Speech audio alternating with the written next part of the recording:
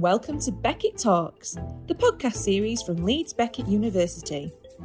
In these podcasts, we will be showcasing our diverse community of students and academics, touching on the important themes that surround universities today.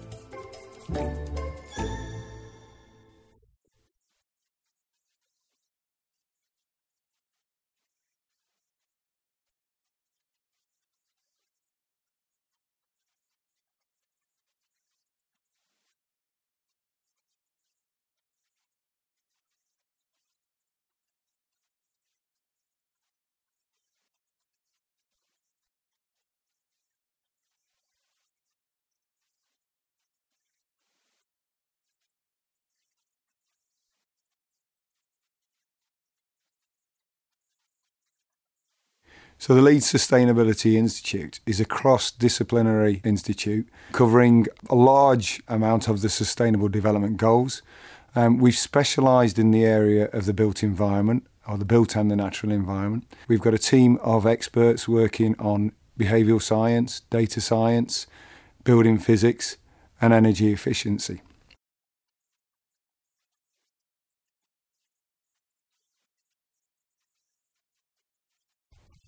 So collaborative working in sustainability and in the built and natural environment has become increasingly important as we're driving towards a zero carbon agenda.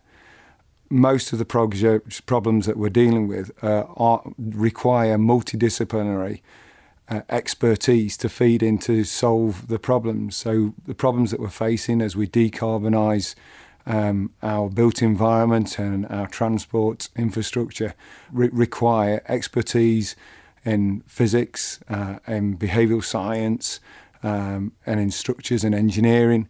And we've got to drive that forward with a very collaborative approach to solving some of these complex problems.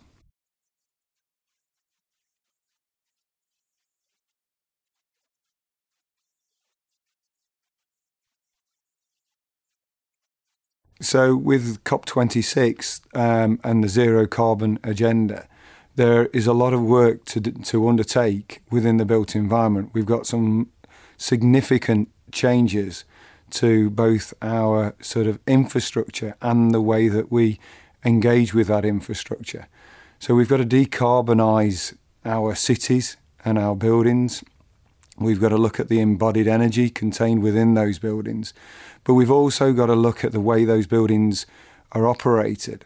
And we've got to develop smarter, more energy efficient systems that make that operation of the buildings and the built environment. So both the environment outside and inside buildings have got to become better, more efficient environments that actually ensure that we can operate in those buildings effectively, but with much less energy.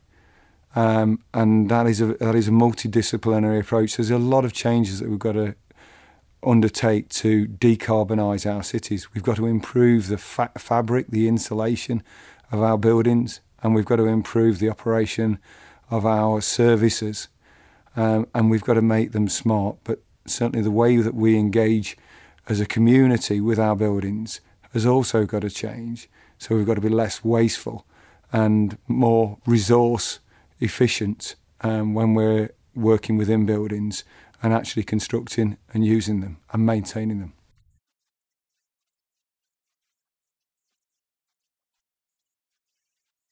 So the Leeds Sustainability Institute has a reputation for testing the energy efficiency of buildings. We've undertaken scientific tests to work out how thermal resistant the building fabric is and how well the building services work. The tests that we've undertaken are very much scientific tests which provide good baselines of building energy efficiency, but they're not really appropriate for testing the whole building stock. The government has engaged in a programme to put smart meters into all the buildings across the UK.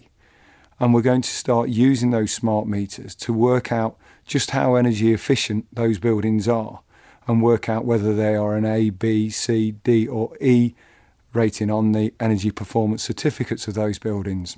And once we know how energy efficient they are, we'll get a better idea of how to upgrade those buildings. So we're working with a number of companies across the UK and Europe to determine the best methods of getting the energy efficiency of a building from the data that we're creating when we're using those buildings. So the smart meters that are being rolled out are giving us data on how much energy is used and how that energy increases when the temperature outside the building drops or when we see fluctuations. But we're getting better profiles of the way that people use buildings, and we should also be able to see where the buildings are not being used effectively or where we're being quite wasteful with the appliances that we've got in buildings. So the smart meters that we're installing at the moment are providing a huge opening into both creating data that will let us know just how energy efficient our buildings are, but the behaviours that we've got to change, so switching off appliances when they're not needed, not heating buildings when we don't want them to be heated. So if we're heating buildings when we're not in them, that's not appropriate. So we will be able to have both smart meters and smart technologies that help us manage our buildings.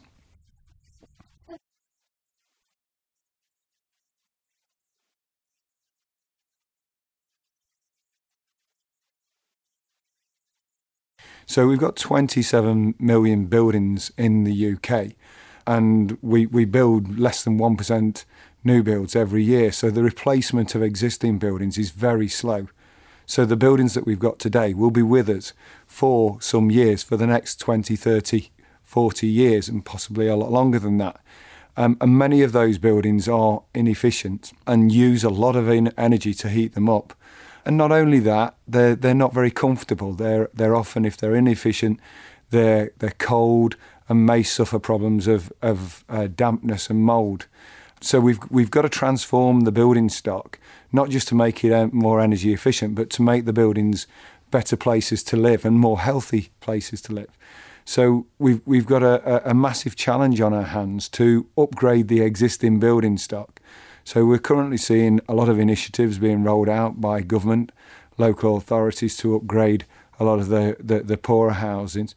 And we want to certainly address some of the problems that we've got with fuel poverty, where people are spending more than 10% of their income on fuel to heat buildings. And a lot of people do live in inefficient buildings that are very low on the energy performance certificate rating, and we've got to look at the different ways that we're going to improve those buildings, both in the fabric and the services. So the building envelope, the bricks and the mortar of the building, or whatever the envelope is made of, we've got to improve that and create more energy efficient envelopes that require less energy to heat, less heat that's going through whatever heating system we're installing. And then we've got to look at more energy efficient heating systems and that aren't reliant on carbon fuels.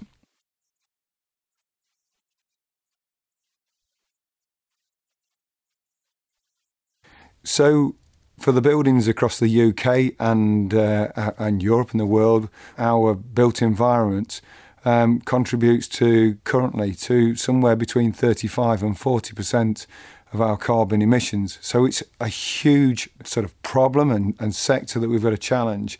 In terms of going towards zero carbon, this is the one area that we have got to change if we are going to go zero carbon. So we've got to upgrade both the fabric and improve the services that we use. And we've also got to use those buildings better. So we've got to better understand those buildings and interact with them better. So we need more information on how to use our buildings more effectively, but we also have to upgrade our building stock. And at the LSI, we're upgrading the building stock and working with contractors and suppliers and government through our research projects and testing the energy efficiency of buildings and the types of retrofit, the types of changes we can make to buildings to make them more energy efficient so that we use less energy, it costs us less, and we benefit from what hopefully will one day be a zero carbon built environment.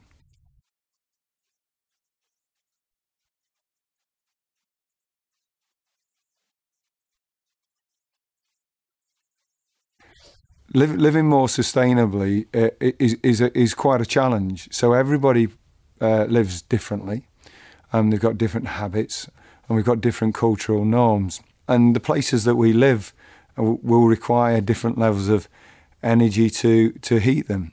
And we've not only got to decarbonise, but we've got to reduce the amount of energy that we use in our day-to-day lives, so we don't have to generate as much energy from our green infrastructure, from our green energy generation. So we've got to look at ways that we can improve both our buildings and our homes, so that we can make significant reductions to the energy efficiency of our homes. We've also got to look at our transport, and there is a challenge. So we can see that electric cars, certainly when you use them, don't need to be carbon intensive, and make a significant improvement in terms of the reduction of emissions directly from the cars. So changing towards electric vehicles is one of the ways that we can sort of improve our transport behaviour towards decarbonisation, but equally making use of bikes and walking for some people can be both a benefit in terms of using less energy, but also can bring health benefits. With our transport infrastructure, the move towards electrification and electric vehicles, I think represents a significant and huge change to the way that we're going to live our lives. So we can see that the electric cars and vehicles are more expensive at the moment than our diesel and petrol cars. But they often come with a lot of additional benefits. And we can see in the future that automation in cars is likely to be with us in the not-so-distant future, which may mean that we're able to car share more, which will mean that the technology brings with it not just energy efficiency in using the cars, but we rely on less material to construct those cars if we're not owning 2 or 3 cars, and we can use one car or share a car, or share transport, or integrate our transport system. The thing that also strikes me from my own behaviour as a family is when I look at the amount of rubbish that comes out of my house. It shocks me to know that when I was a child, we had just one bin outside, and now we have 3, and they're regularly filled with rubbish. And that wasteful attitude has to change. So almost regardless of what the packaging of a product is, it takes energy to produce that packaging, and it takes energy to dispose of that packaging. And we know that it can also release contaminants into the environment if we're using harmful packaging. So we have got to look at the way we buy things, our consumerism. We've got to be much more conservative in our day-to-day life and less wasteful when we're buying and replacing things. So I think in terms of the way that we encourage people to change, is that we have a lot to learn from the people around us and how they are becoming more energy efficient, how we can save money so that we can spend it on the things that we probably want to, so we can treat ourselves in certain ways, and making ourselves very much aware of some of the wasteful things that we do that don't give us any benefit in our life. So the packaging that we throw away has no significant benefit other than protecting the products. But maybe we can protect products in other ways and be a bit more careful and remove that and remove the cost of that, and that so that we've got extra income to spend on other things. We should look at our heating strategies or our heating behaviour in homes. So making sure that we turn off the heating when we don't heat it, and make sure that we don't warm a house up well before we're all in it. So working out when we actually need the energy going into a home for heating it. And that will save us money directly and will reduce our energy bills, but reduce the amount of energy that we need to heat them and the carbon intensity of that house. Also insulating the home and ensuring that they're not too drafty, so seeing those drafts where we don't want them around windows and doors. Also looking at our transport strategies, so certainly the local trips to the shops or dropping children off at school, if you can build a bit of extra time into a day so that maybe we're walking a little bit more when we can, or using other forms of transport that aren't carbon intensive. And that's not always possible. Day-to-day lives get very busy. But where we can, if we can make subtle adjustments to our transport strategies, that could have a significant impact and improve our health. So one of the things that concerns me is the amount that we use diesel and petrol cars, and we use them in areas where our children are, and they are heavy polluters and have toxic chemicals released that will affect our children's health and life. So where we can reduce the use of cars around children, I think that's really important. The other thing that we need to do is be less wasteful. So making sure that we don't select products that have a lot of packaging that we are going to throw away, and making things last a little bit longer. So we might be spending a bit more money, but buying something that we know we're going to keep a little bit longer, and recycling things wherever possible, or reusing things and giving things to other people, or buying second-hand things might become something that we choose to do in the future. So becoming less wasteful, making sure we use less energy wherever we can in our homes, and adopting transport strategies or adopting movement strategies that rely less on vehicles where we can do that, and then sharing vehicles. Creating a sustainable community is going to require a very cooperated and community-based approach. So you can't go into a community and tell a community what is good for that particular community. But engaging with communities to find out what is happening at that level that is good and what people want in their lives can be very helpful for looking at the practices that will help change to more energy efficient and sustainable communities. Everybody wants a better standard of living. Everybody wants cleaner air, and everybody wants to be friendly and secure in their environment. And there are things that we can do by engaging with all of the people, all of the businesses, all of the schools, the universities, the councils who are involved in those communities, bringing them together to look at shared, common, co-created goals that align with sustainable development goals, but are very much a community-based and community-driven approach. I think everybody wants similar things, but they want it in a slightly different way. They want to live their lives as they choose, and they want to benefit from certainly a cleaner, a healthier environment. But they may want to live it just a little differently. And we should be looking for quite diverse solutions to the same problem that are very much led from communities. So we're engaging with a lot of communities at the moment, in partnership with councils and other universities and schools and businesses, as well as the community, to try and look at what are the solutions that can come from the community to achieve net zero carbon built and natural environment for that community.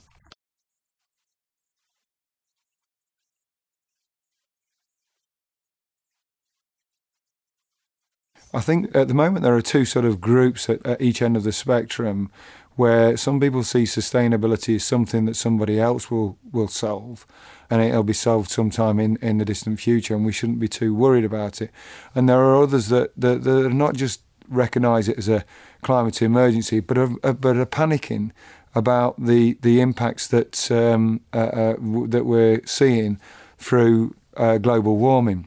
With my view is that global warming is taking place, and there is a need to react now to certainly reduce the increase in global temperatures, and to do everything that is possible to ensure that they are held at the 1.5 level, which the COP26 has signed up to.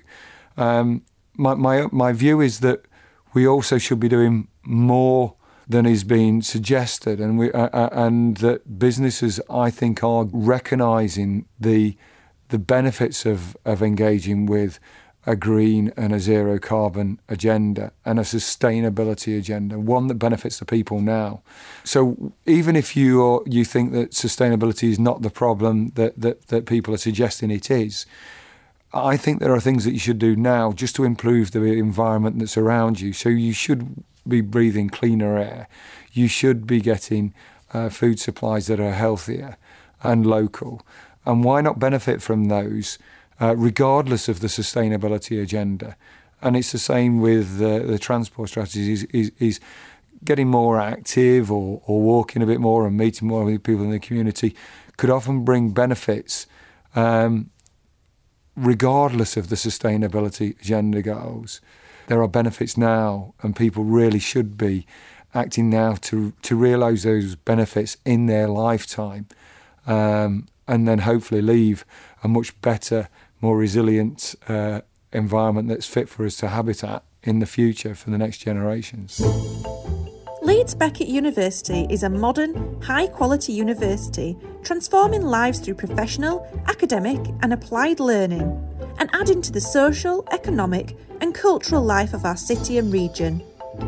We educate the bright minds that will help solve the problems of tomorrow. We collaborate with thousands of regional, national and international businesses to ensure our research and courses are contemporary, rich and relevant to meet the needs of our students and their present and future employers. Our campuses house exceptional teaching, research and learning environments which provide our students with access to state-of-the-art facilities. Across a range of disciplines, our researchers are striving to improve quality of life, equality and the environment around us. We are dedicated to making a difference. To find out more about Leeds Beckett University, our courses and our community of staff, students and alumni, please visit leedsbeckett.ac.uk.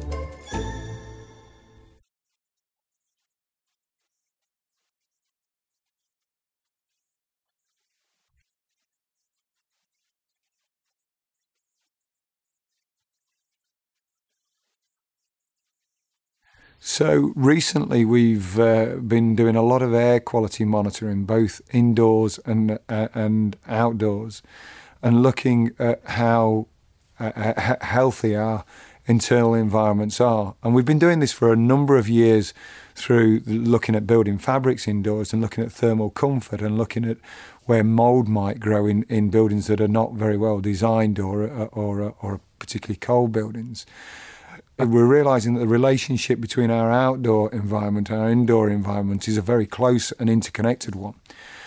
So certainly the buildings that we've got in the city centres or buildings that are very close to railways or roads are going to suffer from poorer air quality, and also those that are nearer power stations that are still fuelled by coal or burning carbon-intensive products. There are going to be impurities in the air. We need to be looking at the air that's coming into buildings and what impurities or organic compounds are coming into that building, and quite what the impact is on the people who use those buildings. We're working with the NHS, and we're going to be looking at people who are probably more vulnerable to respiratory problems, and again looking at the environment that they're in and the air that they're breathing, and it may be as simple as it might be better to open windows on one side of the building rather than the other side, but there may be more complex problems. We may be actually drawing in air from the building through an inlet, a mechanical inlet that's taking poor air that's affected by transport or by the flow of air into our cities, the direction that the wind blows. And it may be just better to take the air into the building from another side or from higher up or lower down. Obviously with COVID, we're looking at ventilation strategies. And those ventilation strategies at the moment are very much, let's open the windows and ensure that the rooms are well ventilated, which also has an impact on the energy efficiency of those buildings. And we're doing it without as much scientific rigour as we could have. So there are some good leading scientists working on this and working on air movement and the impact of both viruses and problems with air quality. But what we want to do is understand more of the building stock and understand how the environments that we live in affect our health. And most of us are quite resilient and can put up with quite difficult conditions. But some of us have respiratory problems. A lot of people have respiratory problems and suffer and die as a consequence of the poor air in and around our buildings and cities.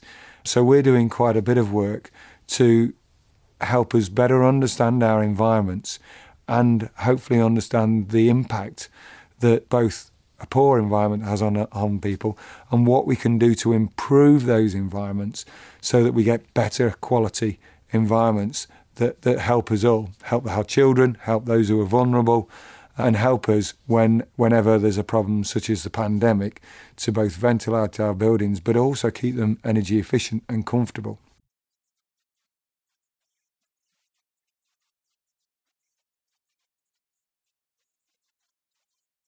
The pandemic has been really interesting. So during the pandemic, across the globe, there was a significant reduction in the amount of energy that was being used and a massive improvement in the air quality in cities around the world. And that's already been studied, and there's lessons to learn from that.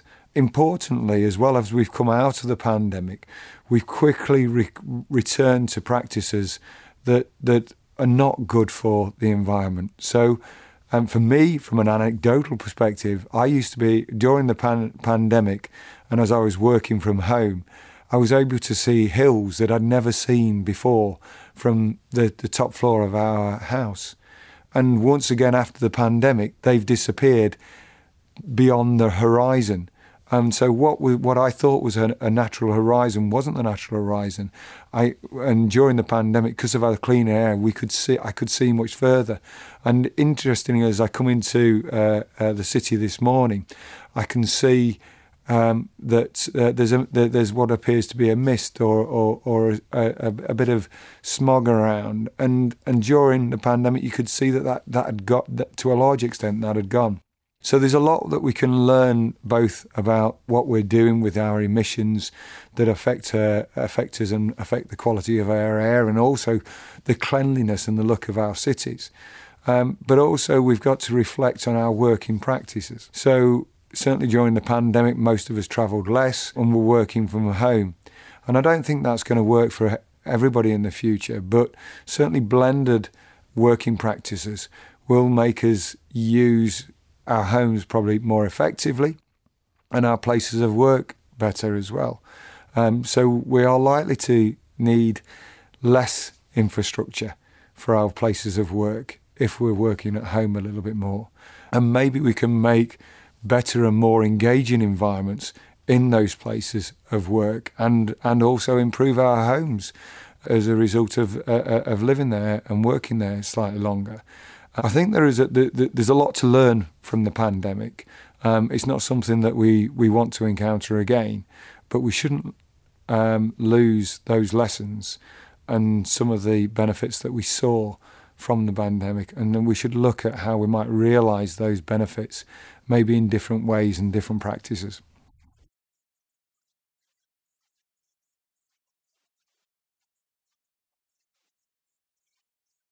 So the members of the group that I manage and myself all feed into lectures. So they feed into lectures that are on technology, on building services, and on behaviour. And right from undergraduate to PhD students, people are benefiting from engaging and us talking about the research that we're doing. So the research that we're doing on the environment, the research we're doing on building services, on building fabrics, on building materials, and on behaviour, are all front-end, leading-edge research, and our students benefit from the knowledge we have, and we're building those into both presentations that we do that then are shared not only with our community but with others outside the university. So we're doing a lot of work to both embed the latest knowledge that we're learning, the latest developments in science, and also to ensure students are aware of some of the technology that might be front end that's not quite with us yet, but we are likely to see in the future as a result of research that we're taking place both in the UK and with our partners overseas.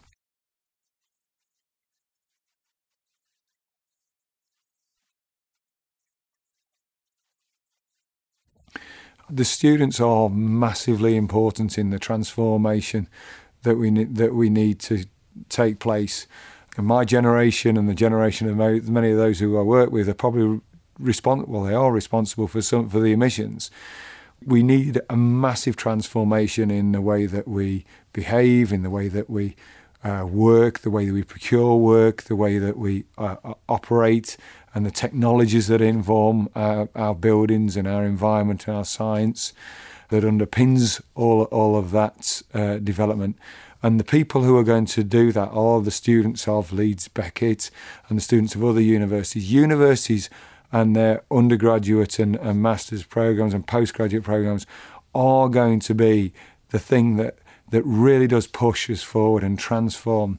So they are the practitioners of the future. They are the people who will be leading. They're the CEOs who are going to take us forward and make the changes. And we're really just setting the knowledge, the underpinning knowledge that they can then use and jump from springboarders into the future so that we've got better places to live. And I've pinned all my hope on our graduates and undergraduates.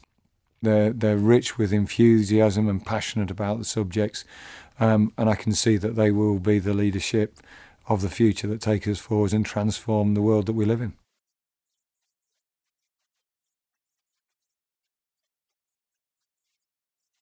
We've changed the way that we teach now, so we have blended approaches, which means that students are exposed to far richer information than they ever were in the past. They have much greater access than anybody has previously accessed in the past. So using the multimedia environments, the web, the services that we subscribe to as a university means that our students can look at the science and the knowledge that exists, simulate that, pull that together and inform their opinions. We work both practically with students and we work theoretically to drive their thinking forward, positioning their work and their efforts for the future. So current students have a very different way of working to the ways that we used to work.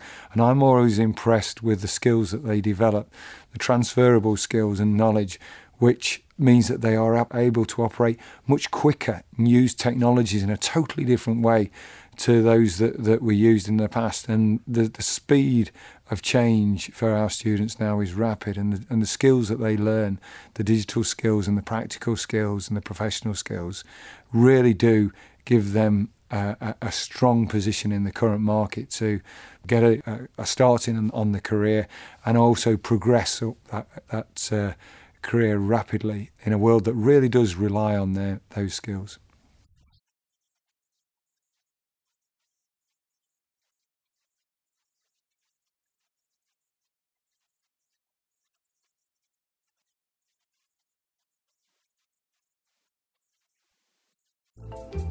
The Beckett Talk podcasts are released every Tuesday, so don't forget to check our social media channels on Instagram, Twitter or Facebook to find out more details on our next episode. See you next week.